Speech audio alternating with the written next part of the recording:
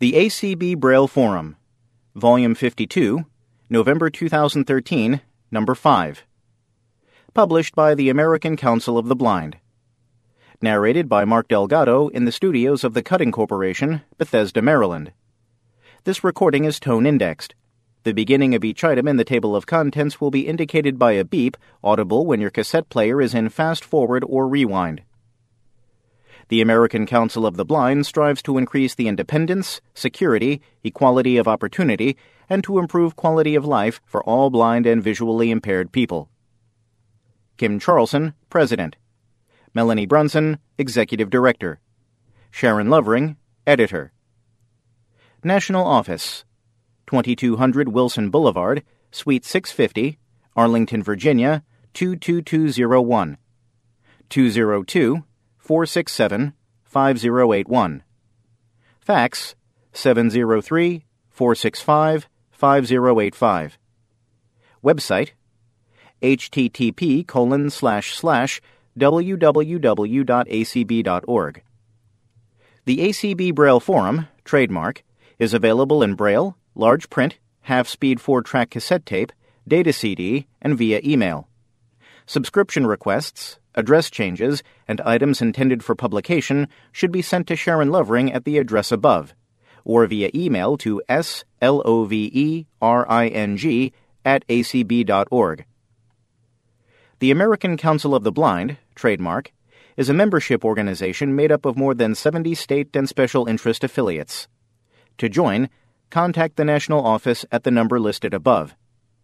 Those much-needed contributions, which are tax-deductible, can be sent to Attention Treasurer, ACB, 6300 Shingle Creek Parkway, Suite 195, Brooklyn Center, Minnesota, 55430.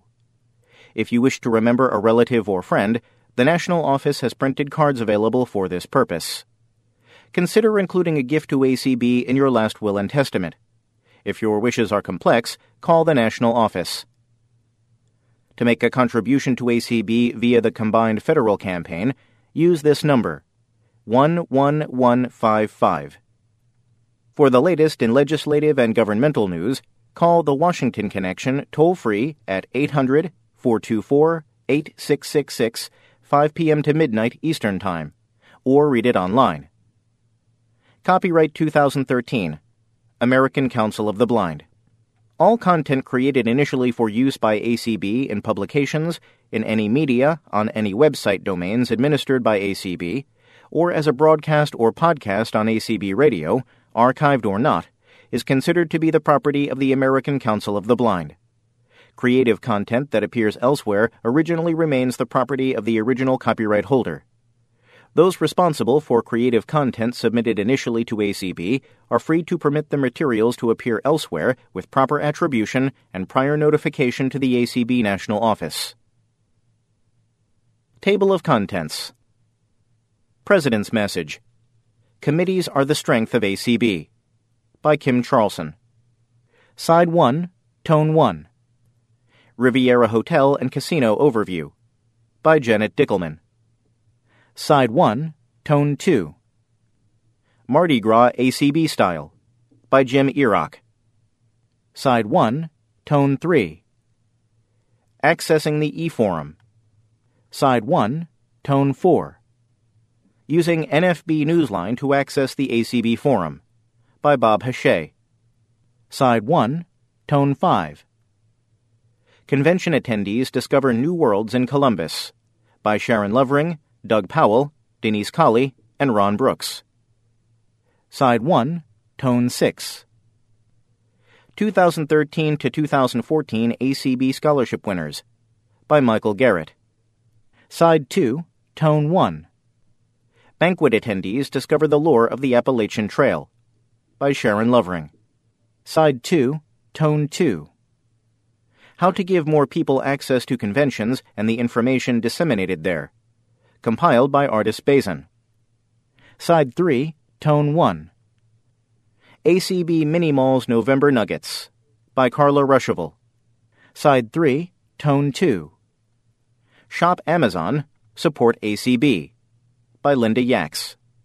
Side 3, Tone 3. Shoppin' Without Droppin'.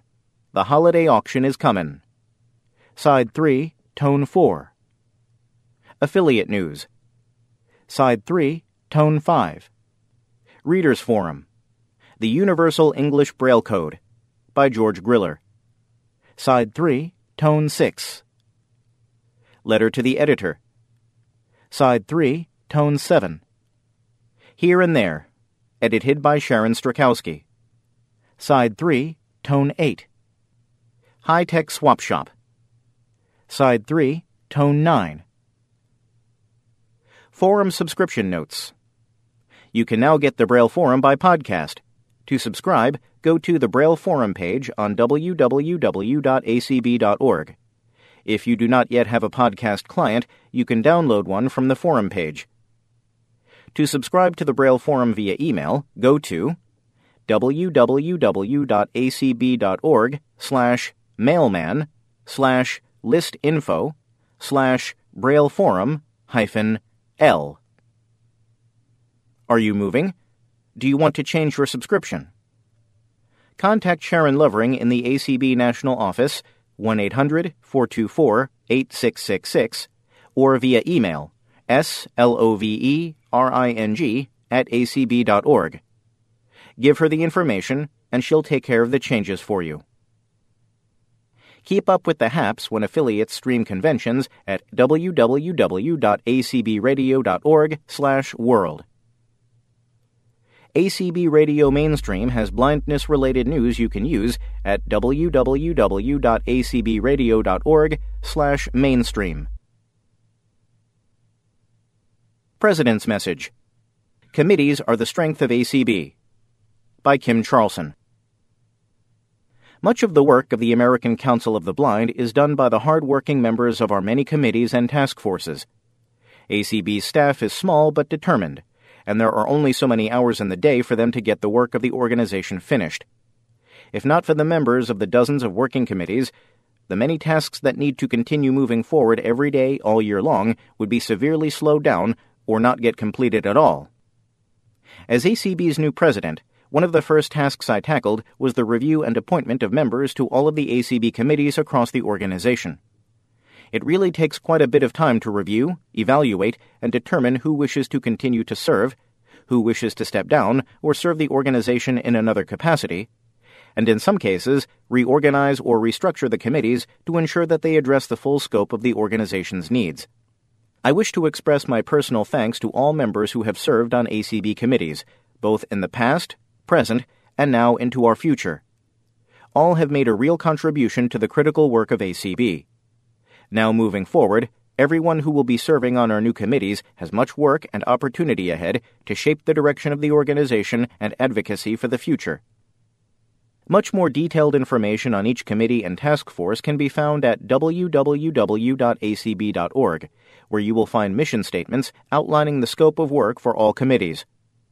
Below is a list of the many ACB committees that work so hard for this organization. I am hopeful that you will gain a better understanding of the diverse areas ACB committees cover and the scope of their work. ACB Store, ACB Radio Management, ACB Strategic Planning Groups, Advocacy Services, Auction, Audio Description Project, Awards, Constitution and Bylaws, Convention Coordinating, Convention Programs, Credentials, Education Task Force, Employment, Environmental Access, Health Issues Task Force, Information Access, Internet Oversight, International Relations, Investment, Durward K. McDaniel Committee, Membership, Monthly Monetary Support, Multicultural Affairs, Public Relations, Rehabilitation Issues Task Force, Resolutions, Resource Development, Scholarship, Sight and Sound Impaired Committee, Transportation, Voting Issues Task Force, Walk, Web Task Force, and Women's Concerns Committee. Often, our committees identify issues that we need the help of the membership to impact, whether that is a phone call to your congressional representative, an email to a technology company expressing your concern on the lack of accessibility of a new software product, or a letter to a governmental agency expressing your opinion about new access guidelines. Your help does make a difference. Don't feel that your one little phone call won't have an impact. It does. Letters, calls, and emails from real citizens on the issues make a huge difference, and that is the true power and influence of ACB. Each and every one of you and your strength as a citizen. Don't underestimate your influence in the advocacy process. You have a powerful message and strength and influence that will always be important to ACB. Through our collective membership strength, we can make so many things happen for people who are blind all across the country. Please join with me as the next vital call for action comes out asking for you to advocate through calls, letters, or emails. Take the 5 minutes to make a phone call. Don't forget to send off that email or drop a short note with your personal story. It will make a priceless difference in our work. We need to continue to work together to make our issues rise to the level of importance to get action. One of my favorite Helen Keller quotes says it best, "Alone we can do so little. Together we can do so much." Riviera Hotel and Casino Overview by Janet Dickelman. The weekend of September 28th was brimming with fun and work as members of the 2014 Conference and Convention Committee visited Las Vegas during the fall board meeting. We visited potential tour sites, discussed volunteers, sponsorships, and area information with the host committee, and met with hotel staff. After spending a few days at the Riviera, we are all very excited about what the hotel and the area have to offer. Hotel details. The hotel is in the shape of an O, with an outdoor pool and large seating area in the center. Convention attendees will have rooms in 2 towers, the Monaco, which is totally non-smoking, and the Monte Carlo, in which there are some floors designated as smoking floors. All sleeping rooms feature complimentary internet. Hotel guests will also receive free parking. Meeting rooms are on the first and second floors of the Riviera in the hotel's convention center, which is conveniently located between the 2 sleeping room towers. For those who enjoy slot machines and blackjack, the hotel features a large casino. For those who prefer not to visit the casino, if you stay in the Monaco Tower, you do not need to walk through the casino to reach the meeting rooms or restaurants. Food at the Riviera. The hotel features several restaurants, all located on the first floor. Wicked Vicky's Tavern and Banana Leaf Cafe feature all-day breakfast as well as lunch and dinner. Both restaurants offer a selection of appetizers, burgers, sandwiches, salads, and entrees. The most expensive entree is under $20, with most items in the $10 to $12 range. Banana Leaf Cafe also features several Asian dishes, from chow mein to curry. Our Steakhouse and Seafood is the hotel's fine dining option. The Riviera also houses a food court. Options at the food court are always subject to change, but currently feature Chinese, Indian, Italian, and Mexican food, as well as burgers, sandwiches, and pizza. Riviera Retail Shops. The Riviera houses several stores and businesses. The ABC store sells toiletries, souvenirs, snack items, soda, bottled water, and liquor. All items are very reasonably priced. Both men and women can get their hair cut and indulge in other beauty treatments at Celebrity Club Men's Barber Saloon and Ziba's Beauty Salon. There is a florist where you can purchase flowers to bring to your wedding at the Riviera Royale Wedding Chapel. Learn all about magic and purchase items at Las Vegas Magic Shop. You can even get a tattoo at Three Lions Tattoo Studio. I was told they do excellent work, but personally don't plan to find out. Suites. If your affiliate, company, or group would like a suite at the Riviera, please contact me directly. I will handle all reservations for suites. Reservation details. Room rates at the Riviera are $87 plus tax, single and double, plus $10 per additional guest. Room taxes are currently 12%. Make telephone reservations by calling 1-800-634-6753 or online by visiting the ACB website at www.acb.org and following the 2014 Conference and Convention link. Convention contacts. Stay in touch by joining the ACB Convention email list. How? send a blank email to acbconvention-subscribe@acb.org. For 2014 exhibit information, contact Michael Smitherman at 601-331-7740 or amduo@bellsouth.net. 2014 advertising and sponsorship information is available from Margarine Beeman.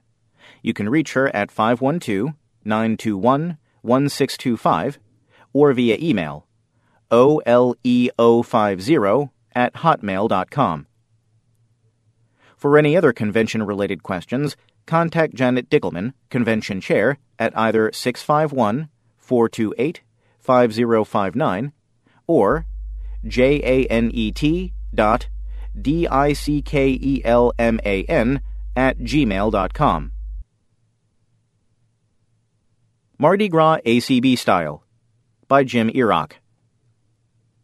The most famous place to celebrate Mardi Gras in the United States is in the city of New Orleans. But it is not the only place to go for a carnival atmosphere.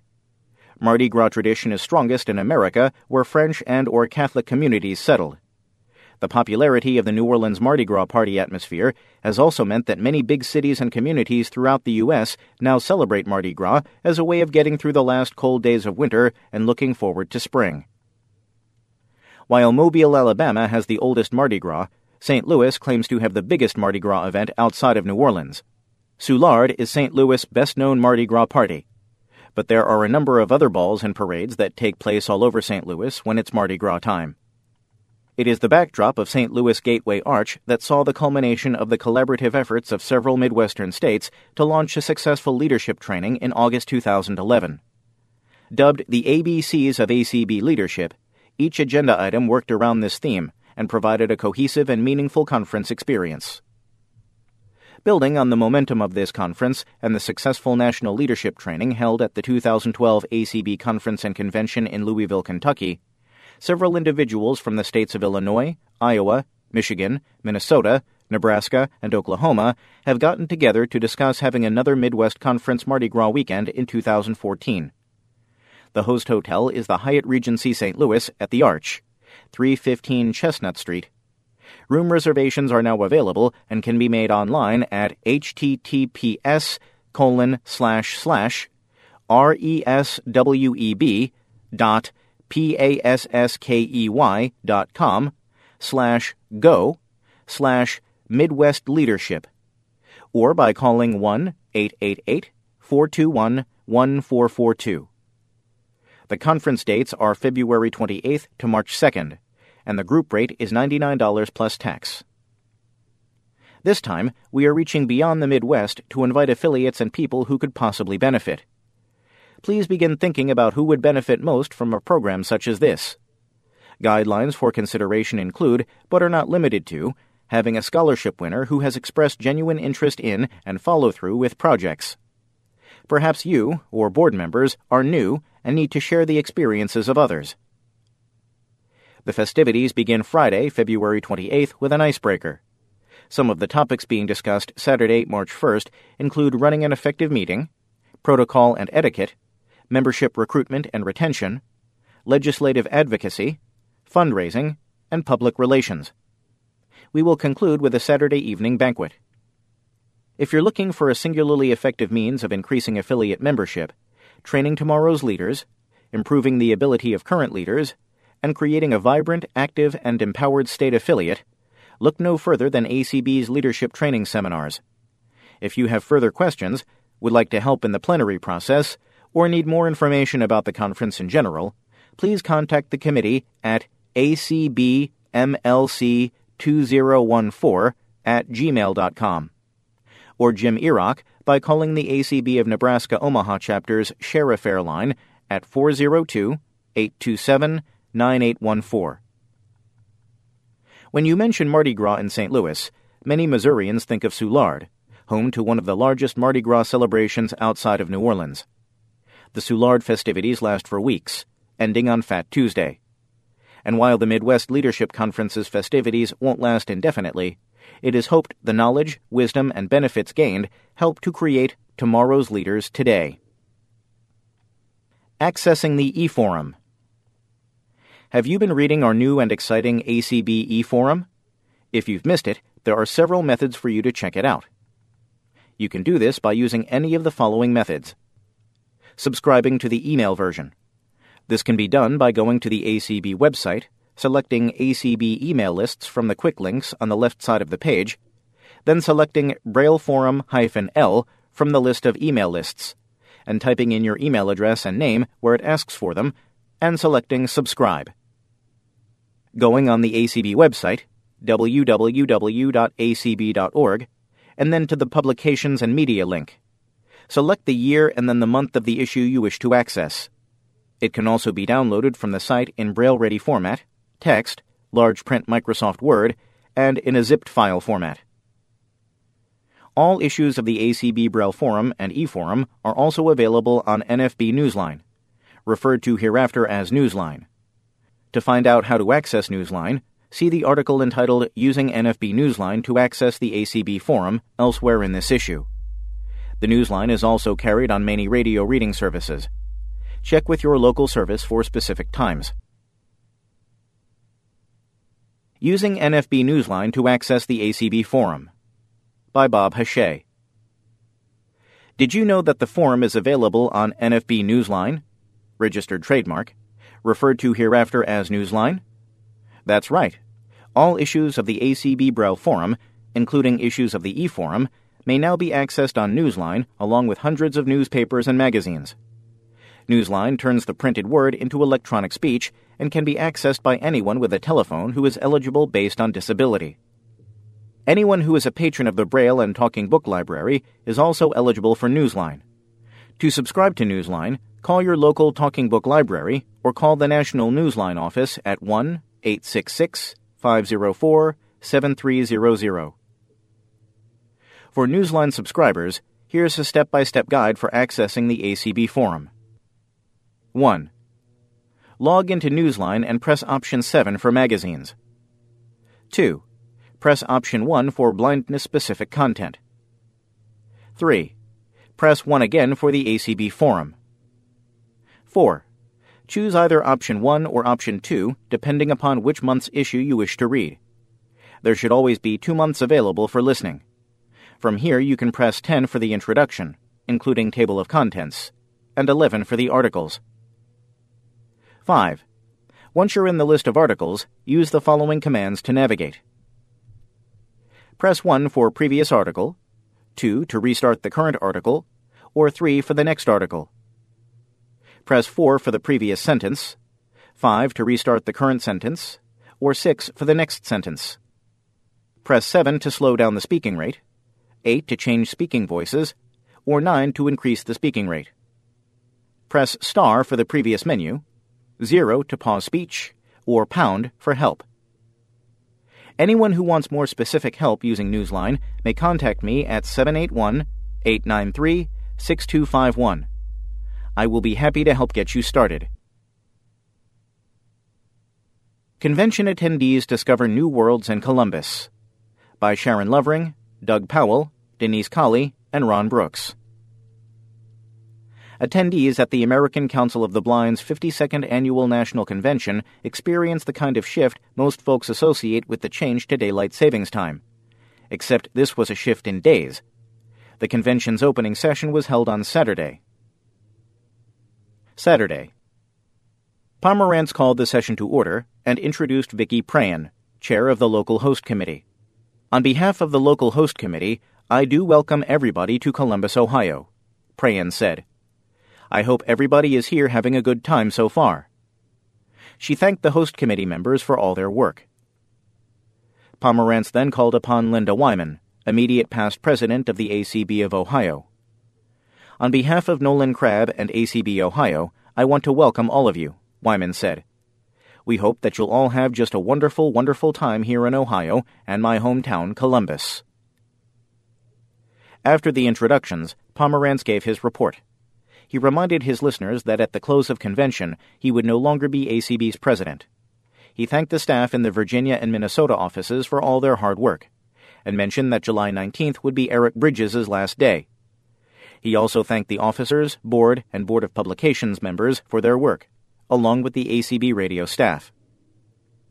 Pomerantz mentioned the BOP ushering in a new era of electronic communications, thanks to the ACB eForum, which was launched earlier this year. Regardless of how we may feel about the ubiquity of communications via the Internet, it is here to stay, and ACB has no choice but to get on board or be left at the proverbial station. ACB is expanding its presence on Facebook and Twitter too, he noted. For those lacking computer access, the eForum is available on NFB Newsline, registered trademark, and ACB is working on making it available on radio reading services nationwide.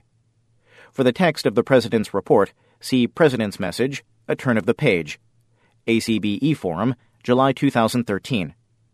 Or go to www.acbradio.org/node/43 and select the Saturday General Session.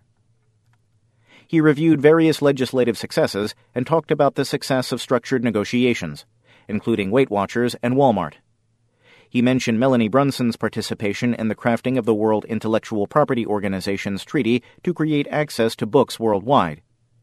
He also discussed his activities with the World Blind Union and his being elected vice president of the North America-Caribbean region of that group.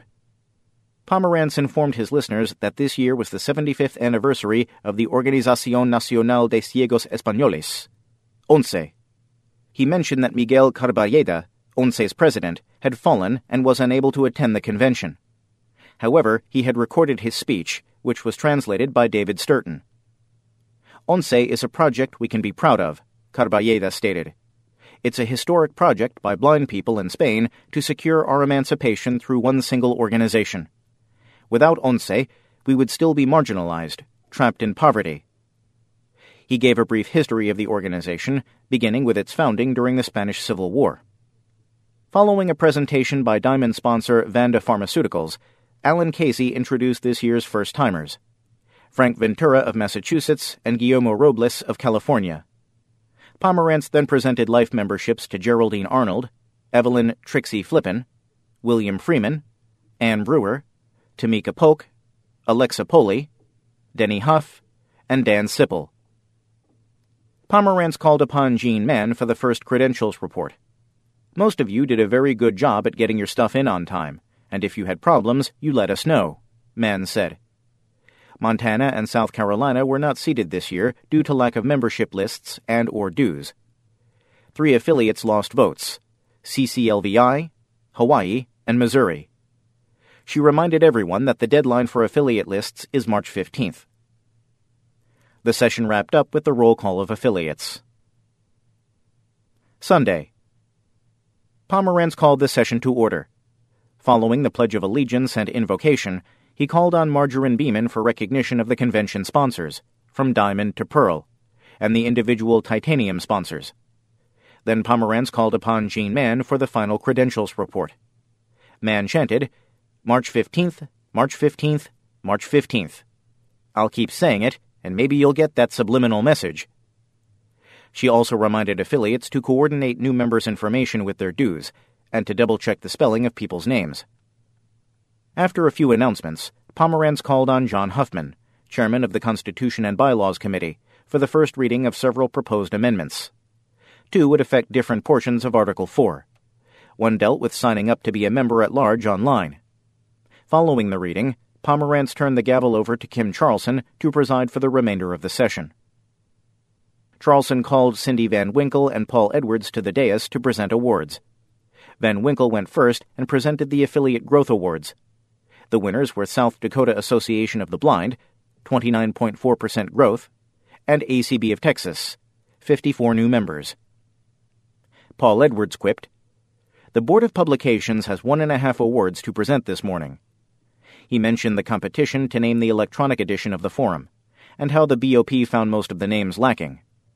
He presented the $50 ACB store gift card to Mitch Pomerantz for his suggestion of the ACB eForum. "Now for the real award," Edwards continued. The Ned E. Freeman Award went to Beverly Clifford for Touching Childbirth, which appeared in the fall 2012 issue of The Blind Californian. Charlson next introduced the speech, via recording, of Enrique Perez, second vice president of the World Blind Union. Perez said that the World Blind Union is the internationally recognized organization representing the 285 million blind and partially sighted persons in 119 member countries. The World Blind Union is the voice of the blind, the only one speaking to governments and international parties on global issues concerning blindness and visual impairment in conjunction with our members. The WBU has achieved many things since it was first funded in 1984. Such as establishment of the International Development Program with the support of Sightsavers International and the Hilton Perkins Program in the USA, Perez stated. This program continues to undertake leadership training and organizational development work in many countries, particularly in Africa. He also mentioned the work done in Latin America with the help of the ONCE Foundation. Today, I'm most proud to report on perhaps one of our most outstanding achievements ever, he said. History was made in Marrakesh on 27 June with the UN World Intellectual Property Organization concluding a treaty on copyright for visually impaired and print disabled. This was the first intellectual property treaty benefiting the public interest rather than the interest of rights holders. Only 5% of all published books in developed countries, and less than 1% of all published books in developing countries, are ever produced in Braille, large print, and/or audio, he noted. The next speaker, Justin Hughes, head of the U.S. delegation to the World Intellectual Property Organization, continued the discussion on the treaty. We did finish, and we're very, very proud to have finished this treaty, he said, mentioning the long name of the treaty. That's a mouthful, but that mouthful actually reflects some of the complex politics that we were facing working on this treaty. Often, politicians will pass laws and think a problem is solved, but that's not the way it works in reality, he added. Hughes briefly discussed copyright basics. Publishers make very few large-type books, and they haven't been making until recently navigable audiobooks. So although the copyright system gives these exclusive rights to the authors and the publishers, the bottom line is they do not adequately exercise those rights in providing the kinds of materials that visually impaired people need. In 1996, the Chafee Amendment corrected this issue in U.S. law. By 2009, there were 57 countries in the world that had exceptions in their copyright laws for people with print disabilities. 128 had exceptions for libraries. As the administration looked at the issue, staffers realized there was also a structural problem. Access to materials varies from country to country. If you're a Spanish speaker living in Madrid, you have access to at least 30,000 titles through ONCE. If you live in Panama City, Panama, you have access to about 200 books, Hughes noted. And if you're a 10th grader in the U.S., you can get your textbooks in accessible format much more easily than if you were in Durban, South Africa. There have been 7 accessible format versions made for the first Harry Potter, he noted. Instead of making one and sharing it, different countries have had to make different versions. So we realized that there ought to be a way for countries to share these accessible format copies that are being prepared, sometimes with great cost. In December 2009, the administration approached WIPO and expressed the need for a better system to share accessible format books across the borders. By mid to late 2010, there were several proposals on the table. Balancing the rights holders' needs with blind readers' needs took a lot of work. By April 2012, when Brazilian President Dilma Rousseff made a state visit to Washington, Obama made a joint announcement with her supporting an international treaty to end the book famine. In December 2012, a decision was made to proceed to a diplomatic conference, but there were still some outstanding issues. One of those was commercial availability standards in various countries' copyright laws. Another was technological protection measures, which was tremendously important for copyright holders. We started on the problem of commercial availability, and to make a long story short, it went really badly, Hughes said. Delegates were able to reach an agreement on commercial availability and pressed forward on the other issues. By about the 10th day, he added, it was clear that the treaty would go through. The treaty will need to be ratified by the Senate, he added. But we need to be honest that it's a treaty, and it's only going to be a meaningful system 10, 15, 20 years from now if there's a lot of capacity building on authorized entities, and a lot of training, and a lot of legal work is done to explain authorized entities, how they exchange accessible format copies with each other. When we gave our closing statements in Marrakesh, we said, look, folks, this isn't the end of the road. This is the beginning of a new chapter. Charlson then introduced Karen Kenninger, director of the National Library Service for the Blind and Physically Handicapped. Kenninger gave an update on the progress made by NLS in the last year. She reminded her audience about the priorities she'd set. The first priority was to retain the quality of NLS products. Her second priority was to expand the collection, and she briefly described the Tiger Project and acquisition of foreign language materials. She also talked about converting material from cassette to digital format, and about changes coming to Talking Book Topics in 2014. Another of Kenninger's priorities was to use technology to enhance your reading experience. One way NLS has done that was to give Bard a facelift, providing more information about books, a wish list, a previously read list, and incorporating web braille into Bard. And shortly, NLS will be releasing an application for iPhone, iPad, and iPod. An Android app is in development now, due out this winter. Priority 4 has been to focus on Braille. I believe Braille is our literacy medium, Kenninger said. NLS joined the Transforming Braille project, looking for a durable, refreshable Braille display. In June, NLS held a Braille summit in conjunction with Perkins to find out what Braille readers want and need. Among those were a Braille e-reader, better and more available Braille instruction, and more tactile graphics in NLS Braille materials.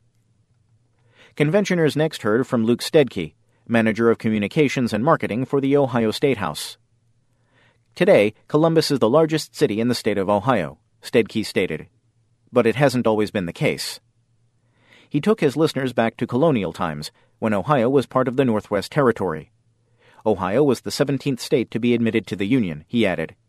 Columbus was formed by the Ohio General Assembly in 1812. Following Stedke was Oral Miller, talking about the activities available in the recreation zone. Some of this year's offerings included water aerobics, Pilates, and yoga. Monday. Pomerantz called the session to order. John Fleming and several members of the Visually Impaired Veterans of America led the assembly in the Pledge of Allegiance, and Margarine Beeman listed some of the convention sponsors. The sponsor presentation of the day was given by Dominic Galliano, HumanWare's Vice President of Sales USA. Galliano proudly informed the assembly that this year is the 25th anniversary of the company. Following HumanWare's presentation, Pat Sheehan, chairman of the nominating committee, gave the committee's report.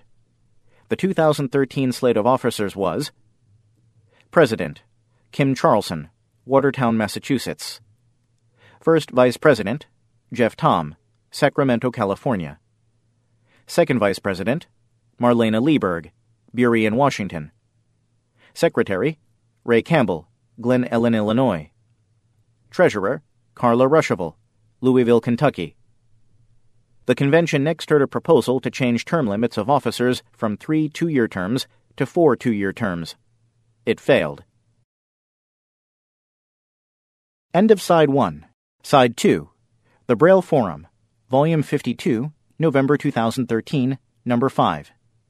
This side contains 2013 to 2014 ACB Scholarship Winners by Michael Garrett. Tone 1. Banquet Attendees Discover the Lore of the Appalachian Trail by Sharon Lovering. Tone 2. Continuing with Convention Attendees Discover New Worlds in Columbus by Sharon Lovering, Doug Powell, Denise Colley, and Ron Brooks. Pomerantz acknowledged that at this point, Brenda Dillon would have taken the gavel, but she is ill and not attending the convention this year. Pomerantz asked the assembly for 30 seconds of silence. After those 30 seconds, he called on Michael Garrett to present the scholarship winners. For more information, see the article 2013 to 2014 ACB Scholarship Winners elsewhere in this issue. Pomerantz introduced the now confirmed Commissioner of the Rehabilitation Services Administration, RSA, Janet Lebrecht, who goes to Washington, D.C. from the Massachusetts Commission for the Blind. Lebrecht spoke of approaching her new post with excitement over the opportunities we face in improving rehabilitation and employment of blind and visually impaired people in this country. Congress is working on revising the Workforce Investment Act and the rehab sections contained within it.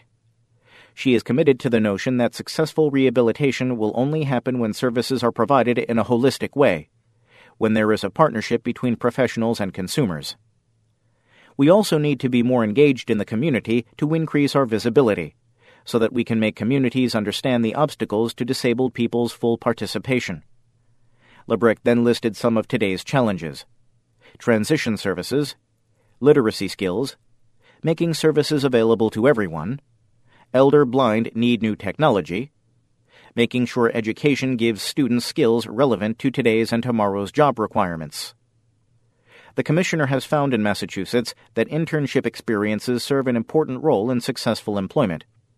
She will act to identify and disseminate national models for innovation. The next presentation of the morning was from Eric Bridges, ACB's Director of Advocacy and Governmental Affairs. He had found that his job dealt more and more with technology issues. Certainly the Communications and Video Accessibility Act, CVAA, and its implementation requires somewhat technological discussions. But along with his legislative oversight, he has been spending much time meeting with companies that have not had accessibility as a major focus. Over the last few years, Bridges and the chairman of ACB's Information Access Committee, Pratik Patel and Brian Charlson, have met with Sprint. They have since changed their customer service and hiring practices. Google. After talking to them and offering to collaborate in making their products accessible, in 2012 they held an accessibility summit with all Google product managers, Bridges, Charlson, and Patel. Apple. ACB is now in touch with the worldwide product manager for accessibility to ensure continued focus and improvement of voiceover and product accessibility. Facebook. Consistent with their 1% credo, always only 1% finished, they previously had no quality assurance whatever. After meeting with them, they now are moving toward quality and accessibility assurance and have an accessibility team. Microsoft. After speaking with them about their inconsistent commitment to accessibility, they are working to add accessibility as part of their corporate accountability measure. Bridges concluded by telling the Assembly, "We're doing things the right way, pointing out areas where we cannot interface with their products the way sighted people can, declaring that that's not acceptable, but also offering to collaborate to improve their products and services." The last presentation of the morning was from Jerry Berrier talking about the Deaf-Blind Equipment Program. This project is part of the CVAA, specifically focusing on providing the expensive equipment deaf-blind people need to communicate with the world. Berrier works for Perkins, which holds the contract for administering the program. The pilot program is initially funded at $10 million per year, divided between federal outreach, state outreach, equipment purchase, and training. Eligibility is based on the Helen Keller Institute definition of being deaf-blind. A person wanting to take advantage of this program would fill out an application. Then someone like Jerry would go to the applicant's home and do a thorough assessment of their current skills, what they want to do, and what equipment would be needed. Equipment is then bought and delivered, and training takes place. Berrier mentioned that the iPad is currently the most popular equipment for distance communications. Detailed information about the program can be found at www.icanconnect.org. Tuesday. Margarine Beeman, Advertising and Sponsorship Coordinator, read the list of convention sponsors. Next up was John Huffman, who, assisted by Jay Bader, read 2 proposed amendments to the Constitution. Mark Reichert, chair of the Resolutions Committee, introduced the first few resolutions for consideration. Marlena Lieberg was the day's presiding officer, and she introduced the first presenter, Gregory Gorton, talking book narrator with Potomac Talking Book Services Incorporated, Bethesda, Maryland. He reads for NLS as well as Audible Inc. and BBC Audio. He has also done work for the Discovery Channel and National Geographic, as well as some television and independent films. From books, the convention moved on to hear from a panel talking about accessible prescription drug labels in our future. Mitch Pomerantz was the moderator. Panelists included Mark Reichert, Director of Public Policy, American Foundation for the Blind; Annette Carter, CCLVI's representative; and Susan Crawford, U.S. Access Board Working Group Facilitator. Mitch began by reminding everyone that this was the 1-year anniversary of the signing by President Obama of the Food and Drug Administration Safety and Innovation Act, which included our language to establish best practices for the provision of accessible prescription drug label information. The Access Board was charged with putting a stakeholder working group together to produce best practices within a year of the signing of that law. The National Council on Disability will be doing a public education and information campaign to educate retail pharmacists about what these best practices say, what they do, and how they should be used and implemented, as well as reaching out to consumers to educate them about the availability of these best practices and what they can ask for. CCLVI shared its best practices and guidelines for the production of large print documents used by the low vision community. That document has had a great impact on the portion of what is now the Report of Best Practices for making prescription drug container label information accessible to people who are blind and visually impaired. Every element that was brought to the working group regarding large print was accepted and included. Susan Crawford staffed the stakeholder working group and synthesized all of their discussions. The Best Practices report was presented to the Access Board on July 10th. Once the Access Board accepts the report, it will be posted on the board's website. All consumers were strongly urged to read the Best Practices report and go to their local pharmacy and request access to their prescription drug container label information. Following the break, Tom Ludkowski, Vice President of Comcast Accessibility, discussed what Comcast is working on related to access to television. He told the convention that one of the accessible applications on the roadmap for this year is Xfinity Connect, which allows customers to aggregate all of their communications in one application. An iOS version is available now, and an Android version is coming soon.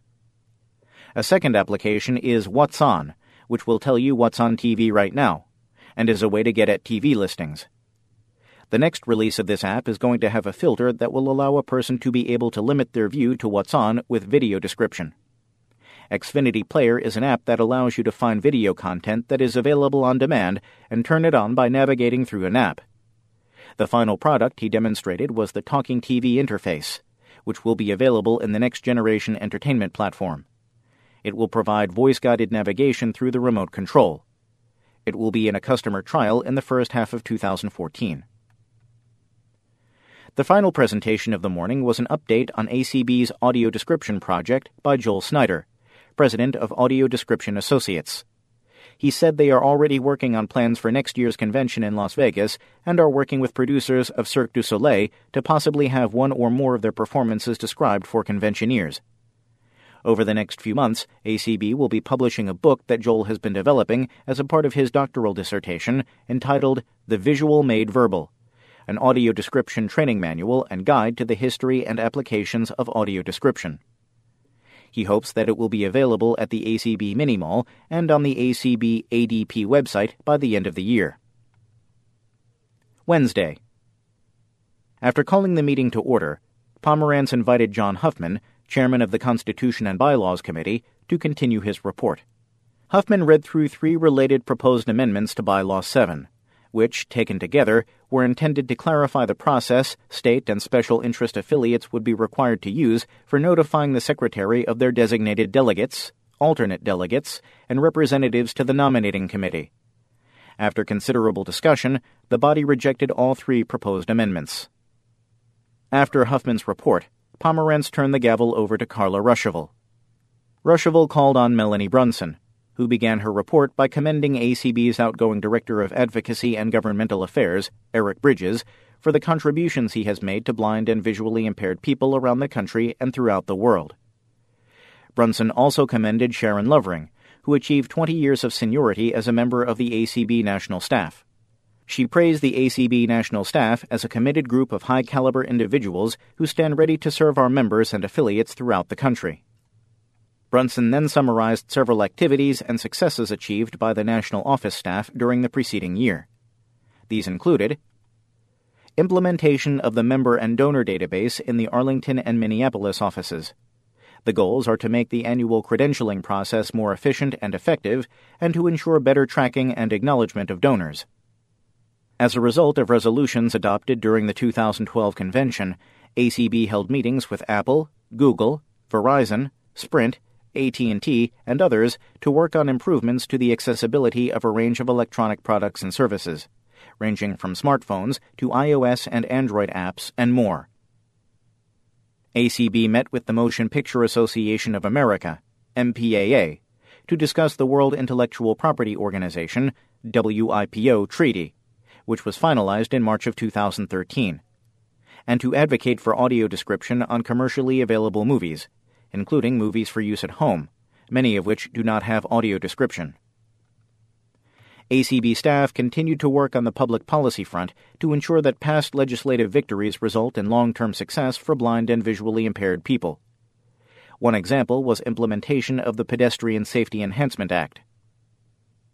Staff continued to advocate for the ratification of the United Nations Convention on the Rights of Persons with Disabilities, CRPD, and for the adoption and ratification of the WIPO treaty. ACB assisted members and affiliates in a number of other advocacy settings.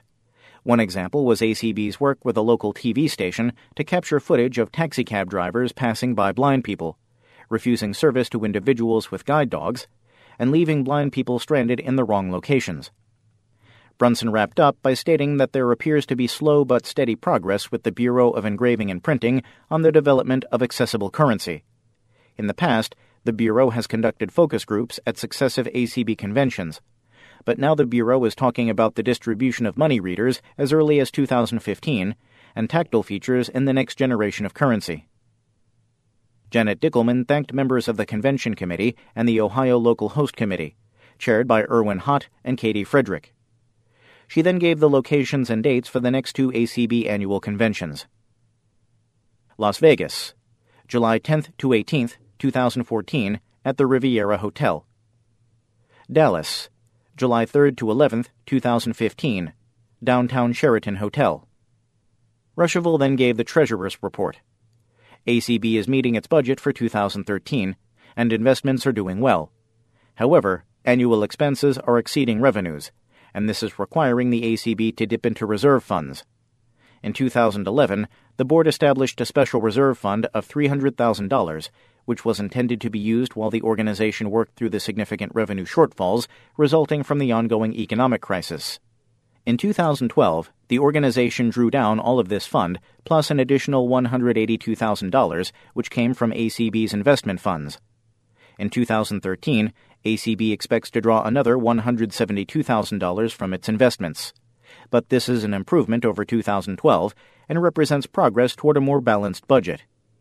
Rusheville stressed the need for more revenue from more diverse sources. Ron Milliman gave a brief report on the results of the Monthly Monetary Support, MMS program, and Dan Spoon gave an update on the ACB Walkathon.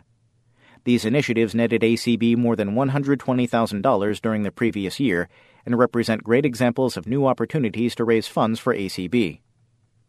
Michael Garrett, chairman of the ACB Enterprises and Services Board, reported on the efforts of ACB's 6 thrift stores located in Texas, Kentucky, Tennessee, and Wisconsin. Each day, 100 employees serve 700 guests who purchase everything from gently used clothes, toys, and household goods to rare items, artwork, and furniture, the net proceeds of which help to fund ACB. He did not give annual sales, revenue, expense, or profit totals, but he stated that store managers and staff across the country are working with ACB Assistant Treasurer Lane Waters and the management of ACB's Minnesota office to strengthen the financial well-being of ACB now and in the future. After Garrett's report, Mark Reichert read 3 resolutions. One dealt with the need for accessible portable document format, PDF files. Another with the need for accessible standalone Kindle reading machines, and one which urged the Department of Education to implement guidance limiting the circumstances under which Braille is not offered to a child with a visual impairment. All were adopted unanimously. Thursday. After recognition of the sponsors, Pomerantz called on Reichert for the remainder of the resolutions. The first resolution honored Eric Bridges for his 6 years of work with ACB. It passed with loud cheers and lots of applause. Another resolution, regarding Blind Pride of Texas being denied affiliation with ACB of Texas, was referred to the Constitution and Bylaws Committee. After a few door prizes, the convention continued with resolutions. Resolution 2013-18 dealt with guide dog schools and the number of alumni on their boards, and it passed after a great deal of discussion. Resolution 2013-20 dealt with guide dogs for the blind. It, too, generated a lively discussion before passing. The last resolution before elections, 2013-07, dealt with CAPTCHAs. It passed after a friendly amendment. At 10 a.m., the convention went to elections. Pat Sheehan reminded everyone of the nominating committee's slate. President, Kim Charlson. First Vice President, Jeff Thom. Second Vice President, Marlena Lieberg. Secretary, Ray Campbell. Treasurer, Carla Ruschival. The first office up for election was that of President. Pomerantz called for further nominations. There were none. Jay Bader moved that nominations cease and that Kim Charlson be elected president by acclamation. That motion passed. "Thank you," Charlson said. "Your confidence in me is something that I will absolutely not take for granted at any time. I'm honored to be the captain at the helm of the American Council of the Blind. But I want you all to remember that you are the members, and you're on this cruise with me, and we're going to do it together." The convention then voted on the office of First Vice President. Jeff Thom was elected by acclamation. Next up was Second Vice President. Marlena Lieberg was put forward by the nominating committee. Debbie Grubb nominated David Trott. After the convention heard both candidates' seconding speeches, Sharon Lovering called the roll and the voting team distributed ballots. When all the votes were counted, the winner was Marlena Lieberg, 474 votes, 57.6%, to 349, 42.4%. Following the break, elections continued, beginning with the position of Secretary. Ray Campbell was put forward by the nominating committee. Jim Crott nominated Judy Jackson. After the speeches, attendees voted, and the winner was Ray Campbell, 556.5 votes, 67.6%, to 266.5, 32.4%. Carla Ruschival was put forward by the nominating committee for the office of Treasurer. After calling for further nominations, Pomerantz received none, and there was a call from the floor to cease nominations and elect Ruschival by acclamation, which passed. Kim Charlson announced her appointments to the Board of Publications, Denise Colley as chairperson, and Ron Brooks. She thanked Paul Edwards and Nolan Crabb for their work on the BOP this year. The convention then took a lunch break. After lunch, the convention returned to elect 2 members to the Board of Directors, to fill the seats formerly held by Ray Campbell and Jeff Thom, and 1 to fill the seat formerly held by Denise Colley on the Board of Publications. Burrell Colley nominated David Trott for the first seat. Frank Strong nominated Donna Seliger. Following speeches, the roll call and vote count, the winner was David Trott by a count of 611 votes, 81.25%, to 141, 18.75%. While waiting for the results, Pomerantz called upon Reichert for a resolution. Reichert tackled Resolution 2013-04, which dealt with Common Core state standards testing for students in grades K through 12 and testing accommodations policies. It passed. Pomerantz called for nominations for the second board seat. David Trott nominated Pat Sheehan. After Pomerantz called for further nominations and received none, Bader moved that the floor be closed and Sheehan be elected by acclamation. After several seconds, the motion passed, and Sheehan was elected. Pomerantz then opened the floor to nominations for the seat on the Board of Publications. John McCann nominated Doug Powell. With no further nominations, McCann moved that the floor be closed and Powell be elected by acclamation. After a loud second, the motion passed, and Doug Powell was elected. Pomerantz then turned the gavel over to Charlson, who called on Reichert for the remainder of the resolutions. Reichert began with Resolution 2013-13, dealing with sub-minimum wages. After a great deal of discussion, the resolution went to a roll call vote. It passed by a vote of 391, 51.25%, to 372, 48.75%. Reichert next read 2013-10, which focused on the impact of sequestration on workers at NIB-associated agencies. It passed. The convention also tackled Resolution 2013-08, dealing with the chained CPI system. After 2 friendly amendments, it passed. After a few door prizes and a break, Reichert brought out Resolutions 2013-11, which dealt with copyright law protections, and 2013-21, dealing with accessible voting machines. Both passed, one, number 21, with a friendly amendment. Next up was Resolution 2013-19, focusing on services for older blind individuals, which passed with a friendly amendment. Resolution 2013-17, focusing on diabetes supplies, passed. The next resolution, 2013-15, dealt with pedestrian access issues. Resolution 2013-16 focused on the high cost of healthy snacks for vendors. Both passed. Reichert thanked his committee members, then dealt with the commendatory resolutions, one each for the hotel and staff, Convention Host Committee, and ACB of Ohio, and the volunteers. All three passed. With no new business, the convention adjourned. Captions. Mitch Pomerantz pauses for a moment after delivering his annual message to the convention. He's wearing a navy blue suit, blue and white pinstriped shirt, and a blue patterned tie, with an ACB pin on his left lapel. Jean Mann reminds everyone that their affiliate lists and dues are due March 15th. She's standing on stage behind a wooden lectern with a Hyatt plaque on the front. Behind her is the blue and white ACB banner. Paul Edwards presents Mitch Pomerantz with the $50 gift card to the ACB store for his naming of the new electronic magazine, the ACB eForum. Sharon Lovering, standing behind Edwards, smiles along with the others. All three are standing on the stage at the front of the room. Edwards is speaking into the lectern microphone. Behind them, hanging down from the curtain rod, is the blue and white ACB banner.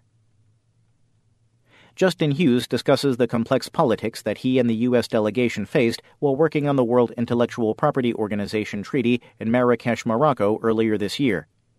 He is standing on stage behind the wooden Hyatt lectern, with the ACB banner behind him. Karen Kenninger holds her digital reading device up to the lectern microphone and pushes play to let the audience hear one of NLS's newest offerings that was both published and recorded in 2013.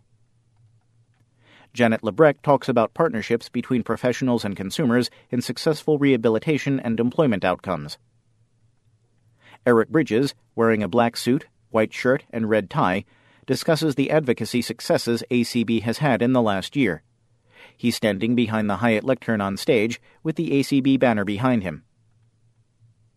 Gregory Gorton, a narrator for Potomac Talking Book Services in Bethesda, Maryland, reads aloud from Who Done It by John Sciesca, a mystery about who murdered Herman Mildew. He stands behind the Hyatt lectern mic, wearing a tan suit, green shirt, and patterned tie, and is gesturing with his hands to emphasize part of the story. Mark Reichert and Susan Crawford discuss making prescription drug labels accessible, and their work on the best practices document. Both are seated at a table on the stage. Reichert, left, is speaking into the microphone. Tom Ludkowski, standing behind the Hyatt lectern and speaking into the microphone, tells the convention about Xfinity Connect and other applications that will soon make TV more accessible. ACB Executive Director Melanie Brunson summarizes the activities of the last year, including implementation of the new database. She's wearing a light blue suit with matching blouse, standing on stage behind the Hyatt lectern microphone. 2013 to 2014 ACB Scholarship Winners by Michael Garrett. Well, we've come to the end of another cycle for selecting the ACB scholarship winners for the 2013 to 2014 school year. It's always a very difficult process to comb through the applications and supporting documents to select our winners.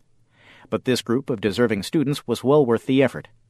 Scholarships ranged from $1,000 to $3,000. This year's winners included Hannah Chadwick, California, the Dwayne Buckley Memorial Scholarship. Nicholas Corbett, Massachusetts, the Bay State Council of the Blind Scholarship. Derek Reamer, Colorado, the Kelly Cannon Memorial Scholarship. Brooke Jostad, Colorado, the Eunice Fiorito Memorial Scholarship. Catherine Webster, Connecticut, the James R. Olson Memorial Scholarship. Samantha Stoner, Ohio, the Arnold Sadler Memorial Scholarship. Leslie Weilbacher, Oregon, the ACB of Oregon Scholarship. Nathan Kotler, Pennsylvania, the William G. Corey Scholarship. Alexander Foyo, Florida, the Ross and Patricia Pangier Scholarship. Kaylin Kaysen, Kentucky, the Ross and Patricia Pangier Scholarship. Tara Annis, West Virginia, the Floyd Qualls Memorial Scholarship. Ian Clowen, Wisconsin, the Floyd Qualls Memorial Scholarship. Caitlin Hoover, Washington, the Floyd Qualls Memorial Scholarship. Dornetta McConnell, South Carolina, the Floyd Qualls Memorial Scholarship. Joshua Pearson, Massachusetts, the Floyd Qualls Memorial Scholarship. This was a particularly good group of students. They were fun to work with, and they were very supportive and encouraging to each other. Special thanks to the ACB students for mentoring them and getting them involved in the conference convention activities. In fact, Joshua Pearson is now ACBS president. Another student, who had planned to leave early, lengthened his stay, and several others stated that they plan to attend next year's conference. Much appreciation goes to the Minneapolis staff and the scholarship committee for completing the process. We also thank the donors for making these awards possible. Congratulations to the students. May you find peace, power, and productivity as you pursue your academic and occupational goals during the upcoming school year. Scholarship applications for the 2014 to 2015 school year will be online beginning December 1st. If you know of someone or believe you qualify, we encourage you to submit an application. Caption: The scholarship winners and committee members took a moment for a group photo after receiving their awards. Top row, left to right: Don Coors, Connor Boss, Bianca Knight, Michael Gravitt, Alex Foyo, Derek Reamer, Nathan Kotler, Michael Garrett, Nicholas Corbett, Joshua Pearson, and Ian Clowen. Bottom row, left to right: Sharon Strakowski, Hannah Chadwick, Catherine Webster, Brooke Jostad, Dornetta McConnell, Mitch Pomerantz, Tara Annis, Leslie Weilbacher, Kaylin Kaysen, and Sarah Conrad. Banquet attendees discover the lore of the Appalachian Trail, by Sharon Lovering. After a long week of meetings at the American Council of the Blind's 52nd Annual National Convention, members were treated to their choice of grilled honey mustard chicken, bacon-infused meatloaf, or curried lentils with jasmine rice, roasted cashews, and coriander. The banquet opened with music performed by Don Haynes on the piano. Conventioneers were tackling dessert when Mistress of Ceremonies Janet Dickelman called on Ron Milliman for an announcement. "We topped $93,110, and that's in annualized dollars, for the MMS program," Milliman said. The assembly applauded. Dickelman then introduced Mary Hyland, former executive director of ACB of Ohio, to talk about hiking on the Appalachian Trail, and how she began what she called a hen hike. "There is something about October that calls me to a hiking trip with 11 of my favorite women friends," Hyland began. 12 women, you say? Oh, I can just hear it now. Yakety-yak, cackle, cackle, cackle. Well, you wouldn't be too far off. During the group's first trip, the women decided they needed a name, and they agreed on the hen hike. Some of the women balked at the idea, she said, because of the negative connotation of a hen party. But they soon let their sense of humor take over and eventually bought into the idea, calling the oldest member of our group the mother hen, the place where we stay the roost, and coming up with such rules as no roosters allowed. Why aren't guys invited on the hen hike? There are several practical reasons, including restrooms. Now you might be wondering what it looks like to have 12 women hiking together when half of them can't see. Picture this. Each morning when we get ready for the hike, we pair up, with each visually impaired hiker. That's VIP chick, holding onto a loop or a strap of a sighted guide's backpack. And I call them the guide chicks. She mentioned the uses the group found for a hiking stick, including the guide chicks holding one end and the VIP chick holding the other for a sort of guide dog effect. Because we hike in pairs, there's a lot of time for girl talk, she noted. That is, in between, okay, now there's some roots here we're going to need to step over, and watch out for this big rock on the left. There's a tree that's fallen over the trail up ahead, and we're going to have to climb over that, or maybe crawl under it. Whatever you do, don't lean to the left. There's a big drop-off. Being a blind hiker takes a lot of trust, but being a sighted guide of a blind hiker takes a lot of courage. Those of you who've been to Ski for Light know exactly what I'm talking about. Hyland talked about the group's first hike. On our very first day of our very first hike together, we came across a stream, over which had been laid a steel beam.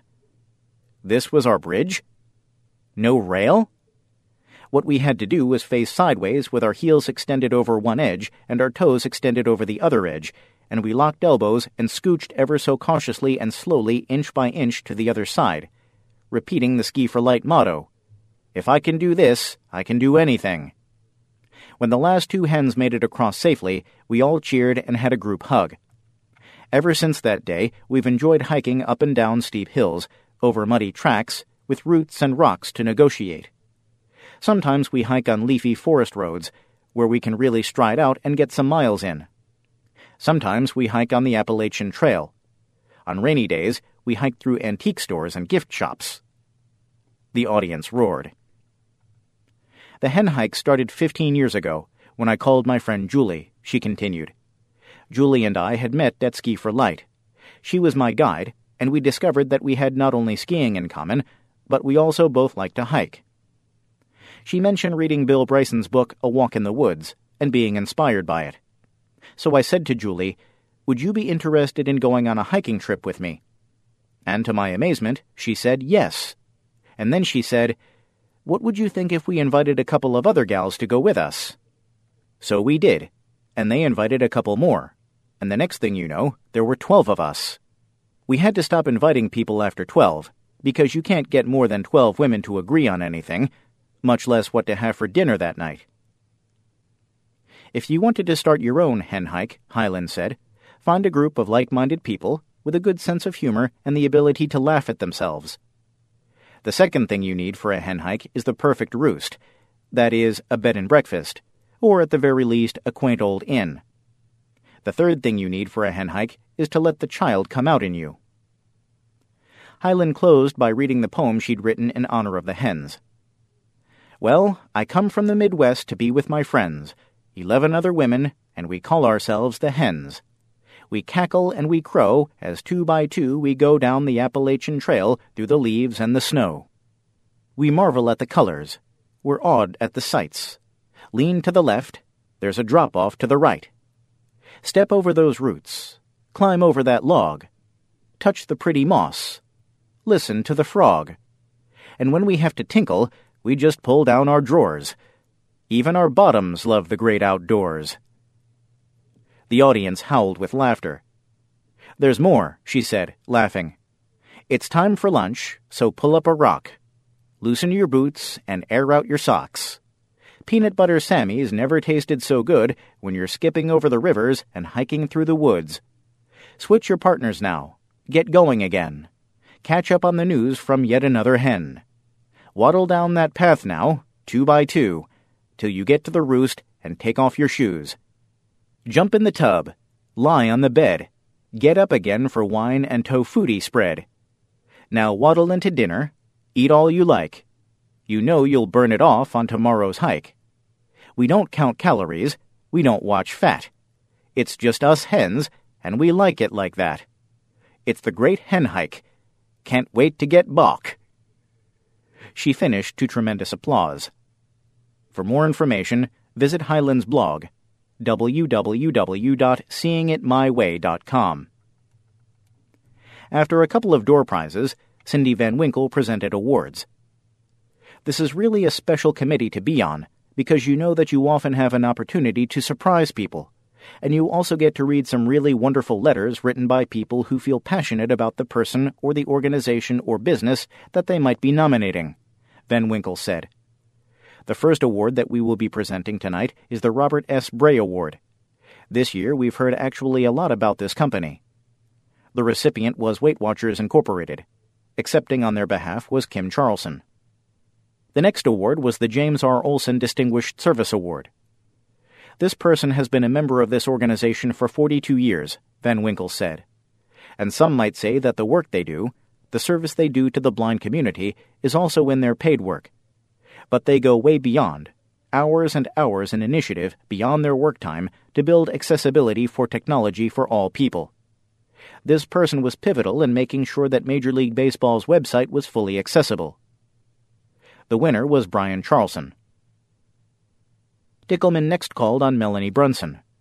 "I am here this evening because I too have a little presentation I would like to make," Brunson said. "I'd like to take a few minutes of your time, and I hope you will join me to honor a very special person in ACB. We have a person in this room who has given to this organization a lot of her time, talent, energy, sense of humor, compassion, and has done so for 20 years now. We believe that it is very appropriate for us to mark that occasion with a little presentation to the editor of the ACB Braille Forum, Sharon Lovering." She presented Lovering with a 20-year pin and a plaque. Jim Erock of CCLVI drew the winning ticket for the Merlin CCTV. The winner was Lynn Powers. Then came the moment everyone had been waiting for, the drawing of the winners of the ACB Braille Forum raffle. The winners were: third place, Tom Samuelson; second place, Roger Peterson and Bernice Kandarian; and first place, Library Users of America. End of Side 2. Side 3. The Braille Forum, Volume 52, November 2013, Number 5. This side contains How to Give More People Access to Conventions and the Information Disseminated There, compiled by Ardis Bazin. Tone 1. ACB Mini-Mall's November Nuggets, by Carla Ruschival. Tone 2. Shop Amazon, Support ACB, by Linda Yaks. Tone 3. Shoppin' Without Droppin', The Holiday Auction is Comin'. Tone 4. Affiliate News. Tone 5. Readers Forum, The Universal English Braille Code, by George Griller. Tone 6. Letter to the Editor. Tone 7. Here and There, edited by Sharon Strakowski. Tone 8. High-Tech Swap Shop. Tone 9. Continuing with Banquet Attendees Discover the Lore of the Appalachian Trail, by Sharon Lovering. Captions. Mary Hyland tells banquet attendees how she became interested in hiking, and how she and a friend came up with the hen hike. She stands behind a tabletop lectern, speaking into the microphone. Brian Charlson accepts the James R. Olson Distinguished Service Award from Cindy Van Winkle. Both are standing behind the tabletop lectern at the front of the banquet room. Van Winkle is hugging Charlson, who is holding onto his award with one hand and returning the hug with the other. How to Give More People Access to Conventions and the Information Disseminated There, compiled by Ardis Bazin. This focus call dealt with the question of how to access new information shared at conventions. We discussed methods of getting more attendance at conferences and conventions, both national and state conferences. We also gathered numerous ideas on how state affiliates, special interest affiliates, and local chapters could get the information received at convention to their members. For the national convention, more scholarships through the DKM program would be beneficial. One suggestion was to have sponsorships focus more on getting first-timers to conventions rather than sponsoring parts of the convention itself or offering a special sponsorship for first-timers to companies. Sponsoring new members or students to attend the national convention might be of particular interest to companies wanting to reach new audiences. Sponsorships could be advertised to local business owners for assisting newly blind people to conventions. Sponsorships could give stipends to first-timers or pay the whole cost. Some suggestions to get more attendance for both national and state conventions were: publicity in the local community immediately before and during the convention targeting different populations: seniors losing sight, blind students, and technology enthusiasts. Networking with other local community organizations to attract local people to your conference. Covering part of the registration cost if members pay for all meals. Reminding members and friends that sharing room costs with 2 or more roommates would reduce the cost of the convention. Urging committees to have extra activities and events that would draw parents of visually impaired students, those recently losing sight, families of people who are losing or have lost their sight. Publicizing these seminars or events to specific groups, low vision clinics and fairs, teachers and parents of the visually impaired, and disabled student service centers in colleges and universities. Events or seminars with different focus could be planned opposite each other. Exhibits are often a draw for members and recently blinded individuals.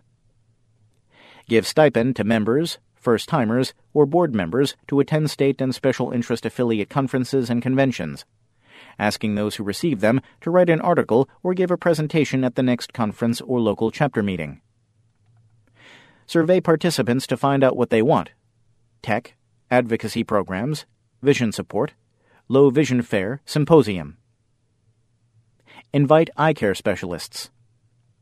Have employment symposium, panel or experiences in the employment process, what job area and what was needed to get the job.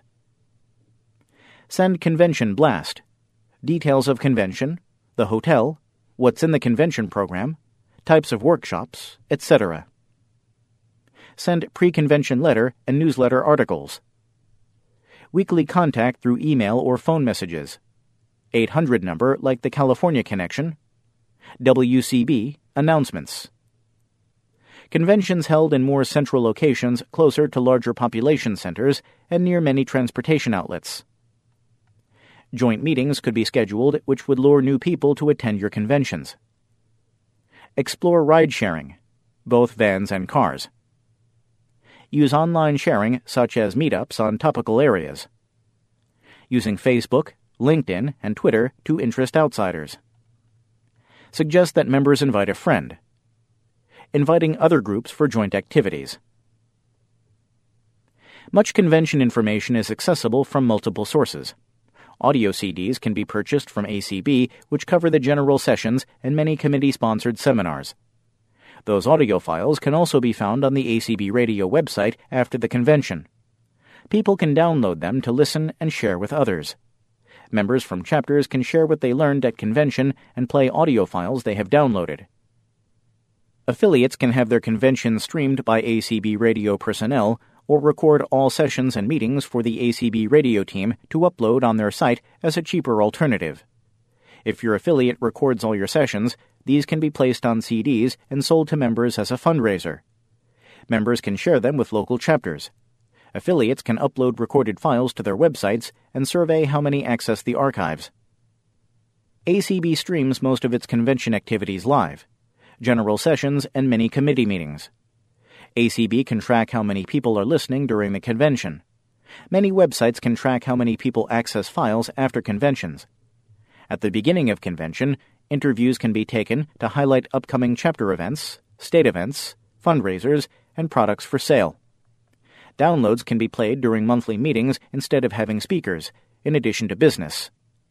Many members of your local chapter would welcome hearing the ACB Legislative Seminar, the Employment Committee Workshop, the new Braille code changes, seminars on access technology, and general session speakers on current news in the blindness field.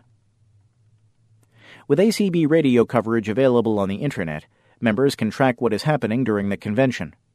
The ACB Twitter feed sends regular announcements during the National Convention as well. Some state affiliates also have Twitter and Facebook accounts which give highlights of current news of the affiliate. Chapters and state affiliates can add articles about the National Convention and state conventions to their newsletters. You can advertise the fact that members can order audio copies of the National Convention and state convention when available. Your state or special interest affiliate or local chapter newsletter can provide the links to important or interesting sessions as well. The Membership Committee can assist your affiliates with membership questions or send you specific information on many membership topics. We are currently looking for members who would be interested in helping us reach Spanish-speaking blind or visually impaired individuals. Please contact Ardis Bazin, ABAZYN, at BAZYNcommunications.com, or Cindy Van Winkle, CINDY.VW@gmail.com, if you are interested. Stay tuned for our next membership focus call. ACB Mini Mall's November Nuggets. Here's what's happening at the Mini Mall this month. Four Paws Gallery. Is your dog or cat just too wonderful for words? Give family and friends, puppy raisers, and other gifts featuring your guide dog or pet. Photos can be added to mugs, t-shirts, sweatshirts, magnets, bags, and many other gifts. Make your own ACB treasures. For more information and custom pricing, email us at acbmall@acb.org or give us a call at 1-877-630-7190. Holidays at the Mini Mall. Be sure to visit the Mini Mall for our Thanksgiving treasure and our new Christmas designs. Follow the virtual Mini Mall link from the ACB homepage to see what's new. Amazon Bonanza. Be sure to read Linda Yak's article to find out how you can help ACB while shopping at Amazon. Very soon, perhaps by the time you read this article, Amazon links will also be available on the Mini Mall homepage for your shopping convenience. Stay up to date. Subscribe to the mall email list by sending a blank message with the word subscribe in the subject line to mall-subscribe@acb.org. You can reach us by phone by calling 1-877-633-7190 or email us at acbmall@acb.org. Carla Ruschival. Shop Amazon. Support ACB. Are you starting to make your shopping list for the upcoming holidays? I have already begun making my wish list and shopping. One of my favorite online shopping websites is www.amazon.com. I no longer have to shop until I drop. I can relax in my favorite chair and browse to my heart's content. I recently learned that I can support the American Council of the Blind while shopping. That's right. You can shop Amazon and a portion of your hard-earned money can go to assist ACB. It is really easy. Here's how. From your favorite internet browser, simply go to www.acb.org/ADP. There, you will find information on ACB's audio description project. There is a link called the ADIAmazon.com Associate link. This will take you to Amazon, where you can shop as usual. ACB receives a commission on everything you purchase from Amazon through this link. Described DVDs, games, household products, books, music, and even food. And it doesn't cost you 1 penny more to help ACB. I have an account on Amazon, and they recognize me when I enter using the ACB links. For the most part, I shop the Amazon main site. However, there is a link to an accessible site, and I do use it on occasion. By the way, spend some time on the ADP page. There is a bundle of very valuable information there for your perusal. You'll find information about audio-described TV shows, movies, DVDs, and much more. Happy shopping, and enjoy supporting ACB this holiday season. Linda Yaks. Shoppin' without droppin'. The holiday auction is comin'. Don't want to deal with the foul weather or the crowds at the mall? Just sit at home with your beverage of choice, tune in to ACB Radio, and have some fun at the ACB Holiday Auction, to be held on Sunday, December 8th. Don't miss the great deals. The proceeds support ACB Radio. Would you like some scrumptious goodies for the holidays, or perhaps a beautiful wooden bowl and spoon set from Hawaii? How about some Capitol Steps humor to humbug all those politicians? Or maybe some wallets handmade from, you guessed it, duct tape. Maybe your loved one is a sports fanatic and you'd like to buy him, her, some Tim Raines or Mark McGuire memorabilia. Whether you are a Norman Rockwell fan, a lover of beautiful Christmas tree ornaments, or a giver of fantastic jewelry for that special someone, we've got it all. If you have something you'd like to donate to this great event, we are always looking for items. If you do, please notify Cindy Van Winkle at cindy.vw@gmail.com. We ask that all donated items, except baked goods, be sent to Lane Waters at the Minneapolis office by November 4th. If you have any questions, call Leslie Spoon at 407-678-4163. As the auction approaches, stay tuned to ACB Radio and the American Council of the Blind website, www.acb.org, for details, as well as for a sneak preview of the items that will be up for sale. Don't miss a minute of the wild and woolly ACB holiday auction. Affiliate News. Diabetics in Action Update. I am D. Clayton from Pleasantville, Iowa. I was elected as president of ACB Diabetics in Action this July at the conference convention in Columbus, Ohio. I am one of the founders and was the first president of this affiliate. I am glad to be back as your president. I am trying to come up with new ideas to put life in the group and get new members. Our past president, Pat LaFrance Wolf, passed away in June right after our last board meeting before the conference convention. Pat was a great person and was also one of the founders and first vice president when we became an affiliate. Pat lived with diabetes for about 68 years. She was always willing and went above and beyond to help other diabetics with questions or problems if she could. She wrote many articles for the DIA newsletter. Pat will be greatly missed by us all. Perry, we all extend our heartfelt sympathy. I will really miss talking to her about what we were planning for the affiliate. The holidays will be upon us before we know it. If you have a friend or relative that you do not know what to get them for the holidays, why not think about giving them a membership to ACBDA? A membership is only $10 and will be a gift they will have all year. They will be subscribed to the ACB Braille Forum, the DIA newsletter, and much more. You may not think it is important to belong, but just think if you have a family history or know someone in the family with diabetes, or have a friend who is diabetic, you can learn a lot from our group.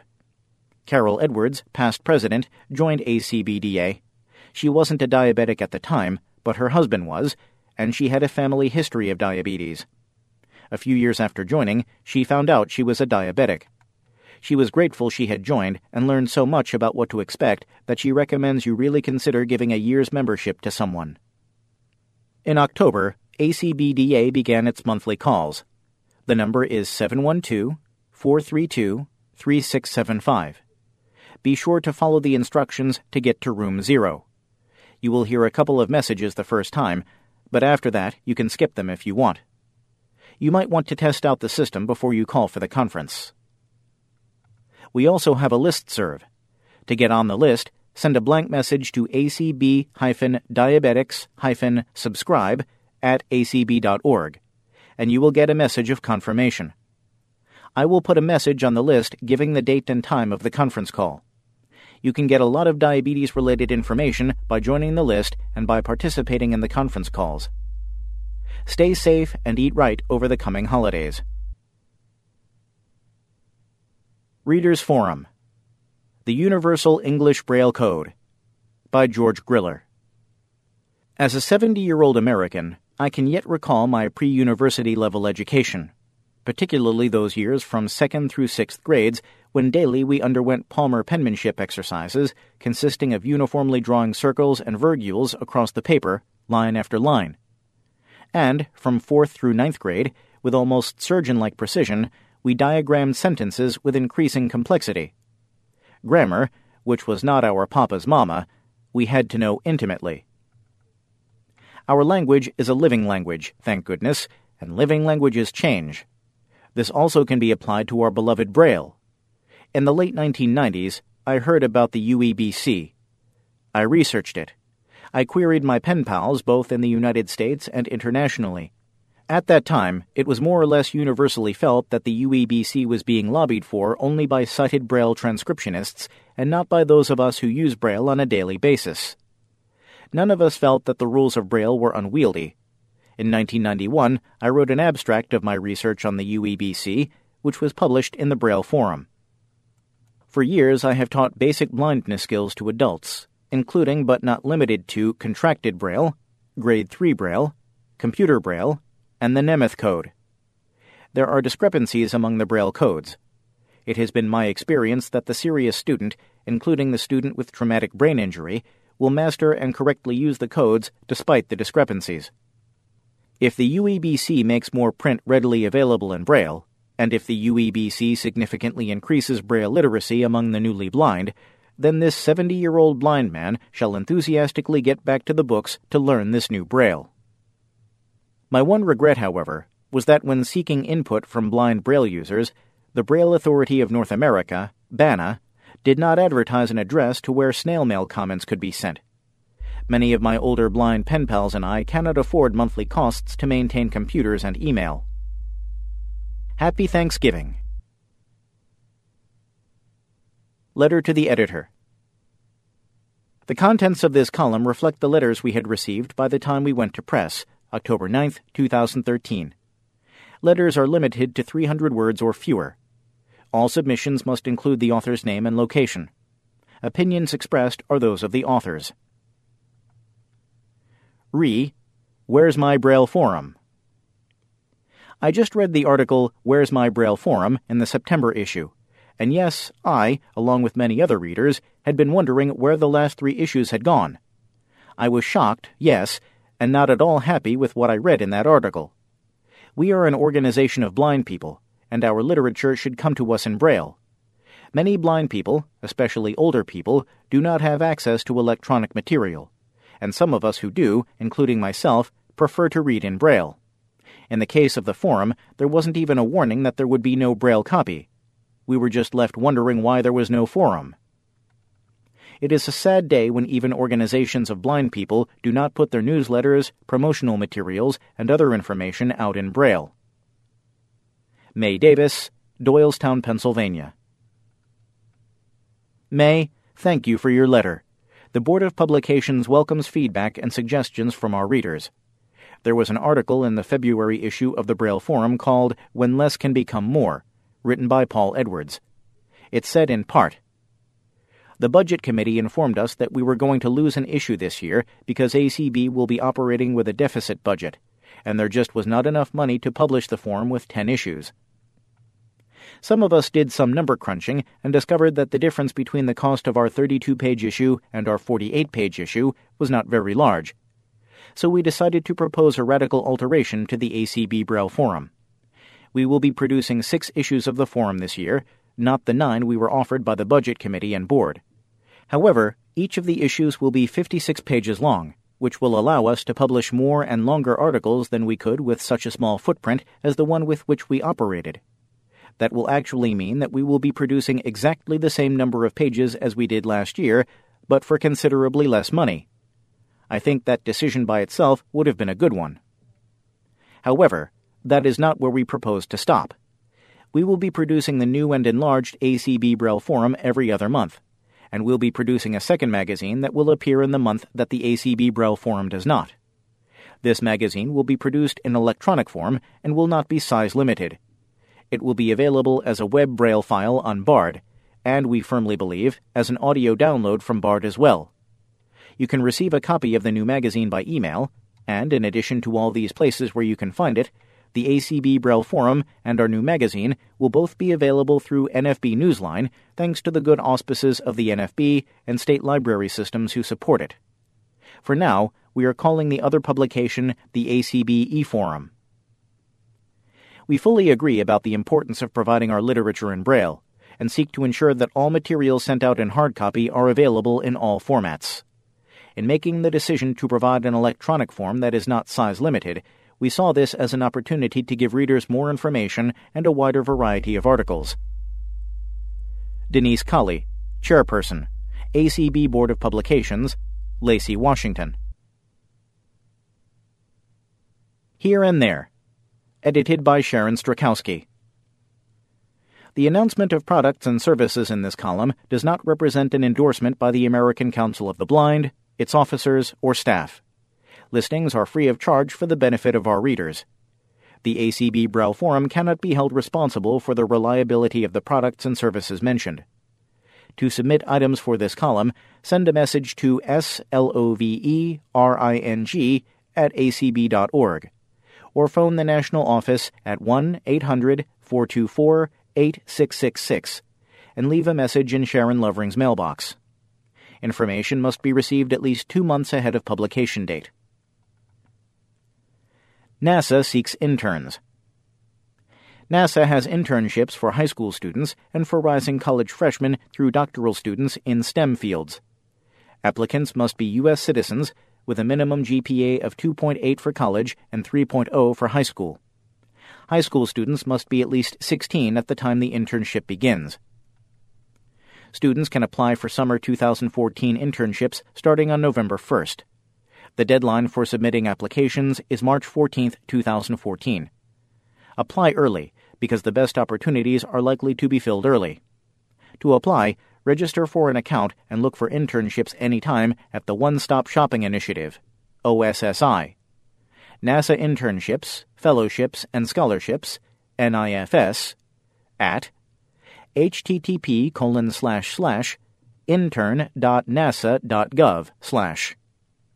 Students who are selected for summer internships will receive an offer letter by email sometime after February 3, 2014. They will then have 5 days to accept or reject the offer through their OSSI NIFS account. The offer will automatically expire after 5 days if no action is taken. Where are opportunities located? They are at NASA centers and field installations all over the country.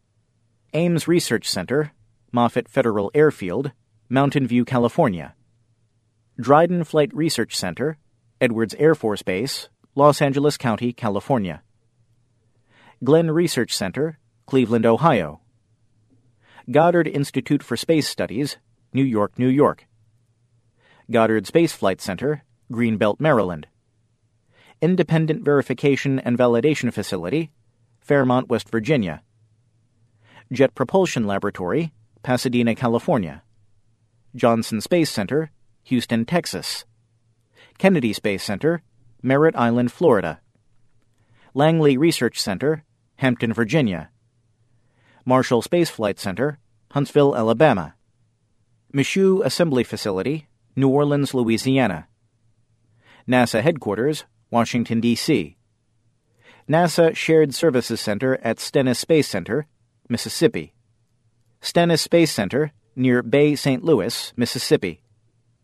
Wallops Flight Facility, Wallops Island, Virginia. White Sands Complex, Las Cruces, New Mexico. And White Sands Test Facility, Las Cruces, New Mexico.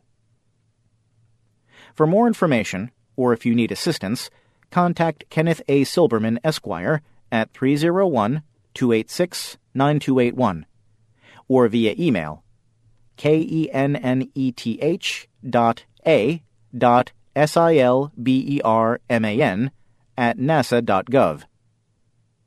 NLS releases app for your iDevices. The National Library Service for the Blind and Physically Handicapped, NLS, recently released an app that will allow those registered with NLS to download audio and Braille books to their iPhone, iPad, or iPod Touch. It is called the Braille and Audio Reading Download, BARD, mobile app, and it is available through Apple's App Store. It is free to download. Access to BARD is provided through local cooperating libraries. BARD contains nearly 50,000 books, magazines, and music scores in audio and Braille formats, with new selections added daily. Envision's award winners. Envision recently presented 2 awards at its conference in Minneapolis. August Collenbrander, M.D., Ph.D., an affiliate senior scientist of the Smith Kettlewell Eye Research Institute in San Francisco, received the Envision Oculus Award. Alex Bowers, M.C., optometrist, Ph.D., an assistant scientist and assistant professor with the Shepens Eye Research Institute in Boston, received the Envision Award in Low Vision Research. The Envision Oculus Award is presented to individuals or organizations whose efforts in professional collaboration, advocacy, research, or education have had a significant national or international impact on people who are blind or low vision. Dr. Collenbrander was nominated by a colleague who cited his outstanding contributions in the field of low vision education, organization, and research, and described him as always being ready and willing to support young researchers through advice and active contributions with a wide international network of collaborators. Dr. Bowers, who presented a research abstract entitled The Effects of Age and Vision Impairment on Scanning and Detection at Intersections during Envision Conference 2013, is an optometrist with a Ph.D. in vision rehabilitation from Glasgow Caledonian University in Scotland, where she evaluated the effects of vision impairment and magnifiers on reading. Jewish Guild, Lighthouse International, merge. Jewish Guild Healthcare and Lighthouse International have announced plans to join forces and operate as one organization under the new name Lighthouse Guild International. Together, the merged organization will offer the broadest array and most comprehensive scope of services currently available for people who are blind, visually impaired, or multiply disabled, ranging from physical and mental health to rehabilitation, long-term care, and education. The organization will be governed by a 41-member board of directors led by James M. Dubin, chairman, and Joseph A. Ripp, vice chairman. All current members of the boards of Jewish Guild Healthcare and Lighthouse International will join the newly constituted board. How does a CASEL work? National Braille Press has recently released CASEL, How It Works, in contracted Braille and in a print and Braille format too. It's written for ages 5 to 10 and tells all about CASELs and why they were built the way they were.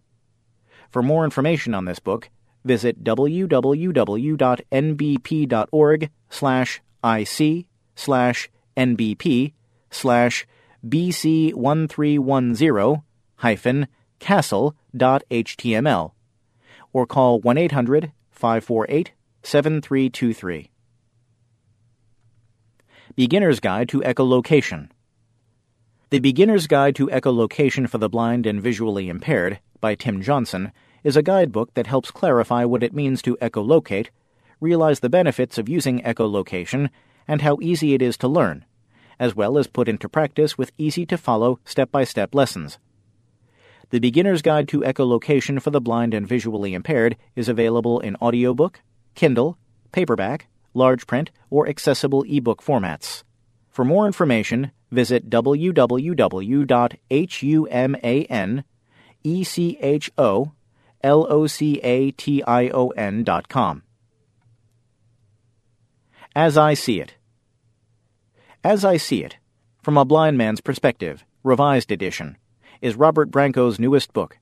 In it, he discusses a wide variety of issues, including legislation, discrimination, employment, myths about blindness, and adaptive technology. This second edition includes 24 new essays on website accessibility, relationships, beep baseball, personal care issues, and much more. For more information, visit www.dvorkIN.com/ROBERTBRANCO/ High-Tech Swap Shop. For sale. Power Braille 81 Braille display. Includes AC adapter and parallel cable. Asking $200. Lenovo ThinkPad T60 laptop. Comes with Windows XP Professional. Asking $175. Zoom H1 digital recorder with accessories. Windscreen for internal mic. 2 gig micro SD card. USB cable and tripod. $90. Braille Sense Plus. Includes carrying case, AC adapter, latest firmware, Braille command summary, and neck strap. Asking $1,000. Unlocked Motorola W370 cell phone. Comes with carrying case and AC adapter. Asking $40. All prices include shipping to Canada and the U.S. I accept PayPal and money orders. Call Dave at 519-669-1456 or email dvm975@gmail.com if interested. For sale. Older talking diabetes meter. AccuCheck VoiceMate 00092221. No strips. Free. 17-inch laptop backpack. Asking $20. 2 Voice Announce 9900 CW Talking Call Waiting Caller ID. Asking $20 each or $30 for both. 2 Dymo tape labelers. Asking $5 each or $8 for both. GE Digital Talking Message System. Asking $20. 2 older CCTVs. 1 recently serviced Aladdin Genie with foot switch pedal and 21-inch CRT monitor. Asking $250. Also a Cube CCTV metal camera stand that a 13-inch JVC CRT sits on. Asking $250. Your check or money order must clear before shipping. Email Anthony at aa7kv@att.net or call him at 405-225-1363. For sale or donation. Optelec Clearview Plus magnifier. Make offer. Will donate with payment for shipping. Telex Professor plays radio, CD, Daisy, etc. Make offer or will donate with payment for shipping. Contact Peter Brown at 571-217-6736 or via email pbrown186@cox.net. Wanted. Victor Reader Pro CD Player. Contact BARNESJ at wabash.edu or phone James Barnes at 765-361-6319. Wanted to buy. Original Braille Scrabble game produced in the 1970s. Must be in excellent condition. Contact Mary Cozy via email mkozy@sbcglobal.net or call her at 847-659-1897. ACB Officers. President. Kim Charlson. First term, 2015. 57 Grandview Avenue, Watertown, Massachusetts, 02472.